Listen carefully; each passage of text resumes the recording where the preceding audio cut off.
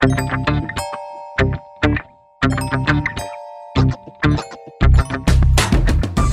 and welcome to Why It Matters, a podcast series from the Straits Times where we take a close look at one news story every week. My name is Jeremy Aoyong.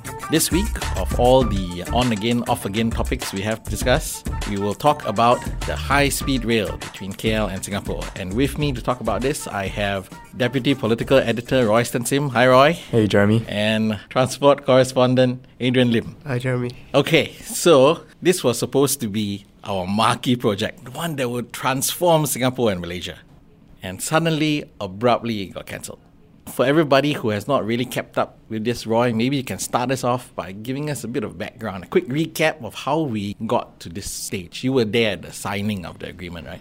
Sure, Jeremy. So actually, the project goes a bit back from that. It really sort of crystallized in 2013, when Singapore and Malaysia agreed to have this high-speed rail at the annual Leaders Retreat. So things went off, developed from there. Singapore announced that it would have its terminus at Jurong East, and in 2016, which was the press conference I attended, that was when Singapore and Malaysia signed a legally binding agreement to build this high-speed rail by 2026. So this was signed in KL, right? Or Putrajaya? Yes. And just 2 years ago? Yes, that's right. And then what happened? And then after that, things proceeded. Tenders were called for firms to build and to run the line, and things looked to be proceeding quite smoothly. But of course, I think it sort of started to unravel after the new administration took over, after the Malaysia general election under Dr. Mahathir Mohamad. Soon after taking power, he announced that Malaysia would be scrapping the project to cut costs, and that his cabinet agreed to do so. And since then, we are sort of, the fate of this whole project is sort of up in the air. Okay, so but what was the argument that was put forward when they first agreed to this, say 2013 and 2016? And now their argument is that they need to save money. Yeah, so at that time, this was hailed as a game changer, as a marquee project that would improve connectivity, improve people-to-people ties between both countries. It would catalyze economic development along the entire corridor, bring in more jobs. I think on Malaysia's side, there was a World Bank report that estimated some 110,000 jobs, I believe. And so, there were a lot of benefits that were touted, but for the Mahathir administration, it seems like their priority is really to pare down the debt. I think they have a debt of 1.1 trillion ringgit. And so they have been saying that this cost of the line, which I think they estimated at 110 billion ringgit, was too high. And so among various major projects that they want to chop, the high-speed rail is one of them. Okay. And what has Singapore's stand been throughout this whole thing? Singapore has always said that we are waiting for official confirmation from Malaysia. So I think on the government's part, they don't want to make any moves until there's been official confirmation or official notification from Malaysia. So last Friday, Transport Minister Khaw Boon Wan basically said that Singapore has approached Malaysia to clarify its position on the project, and that on Singapore's part, continues to fulfill its part of the agreement and is continuing to incur costs for doing so. So this contract is legally binding and there is a penalty to breaking it? Yes, that's correct. Does anybody actually know how much we're talking about? Well, Dr. Mahathir floated the figure of 500 billion and said he wasn't sure if it was in ringgit or Singapore dollars, but the actual terms of the contract and of the agreement, including the penalties, are unclear. Okay, so it may be significantly more than that, if Mr. Khaw Boon Wan is talking about the cost that we are incurring now. Yes, quite possibly. Okay, and on that cost, Adrian, I guess this is a good time for you to jump in. Do you have a sense on how much Singapore has already put into this? Or maybe not in terms of dollars, but what have we done to prepare for this line, and what is the impact of the cancellation going to be?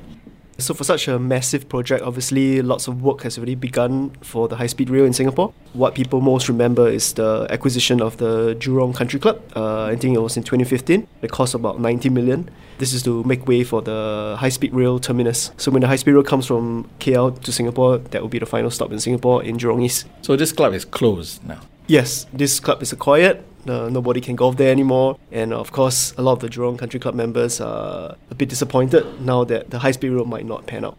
And what other impact will it have on the Jurong area?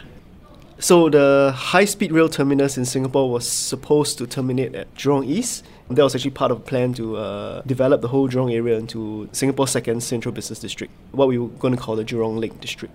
What is going to happen in Jurong Lake District now? Will these plans go forward, or do we not know?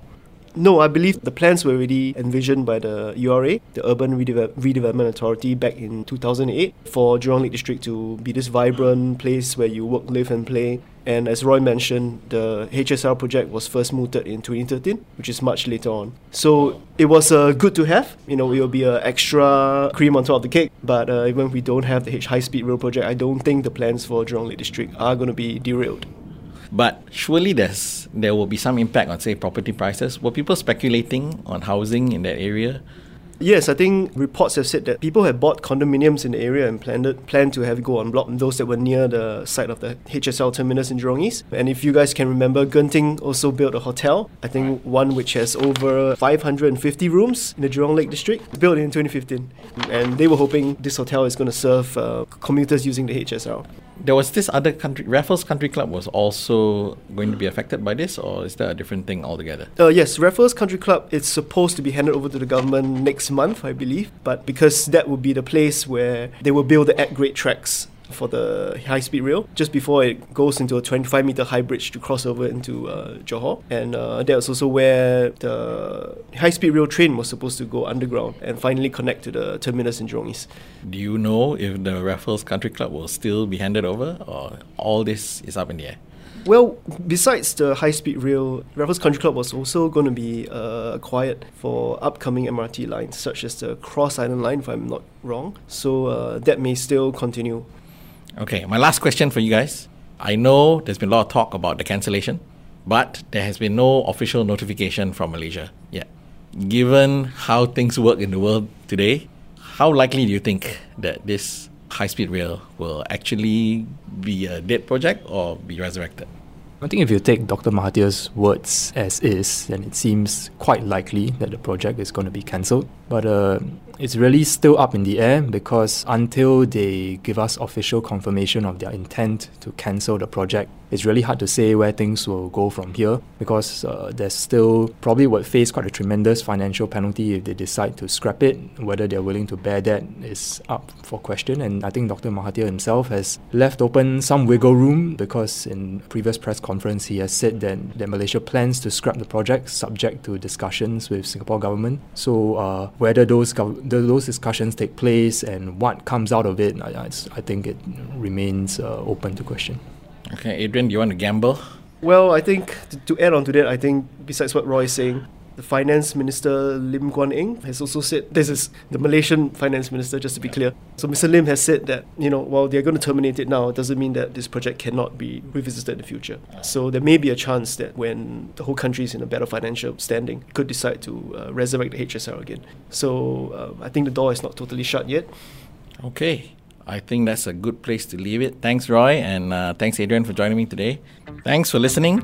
You can read the feature on the winners and losers of the high-speed rail online at the Straits Times, where you can also find podcasts on various other topics. And you have any feedback, do email us at podcast@sph.com.sg.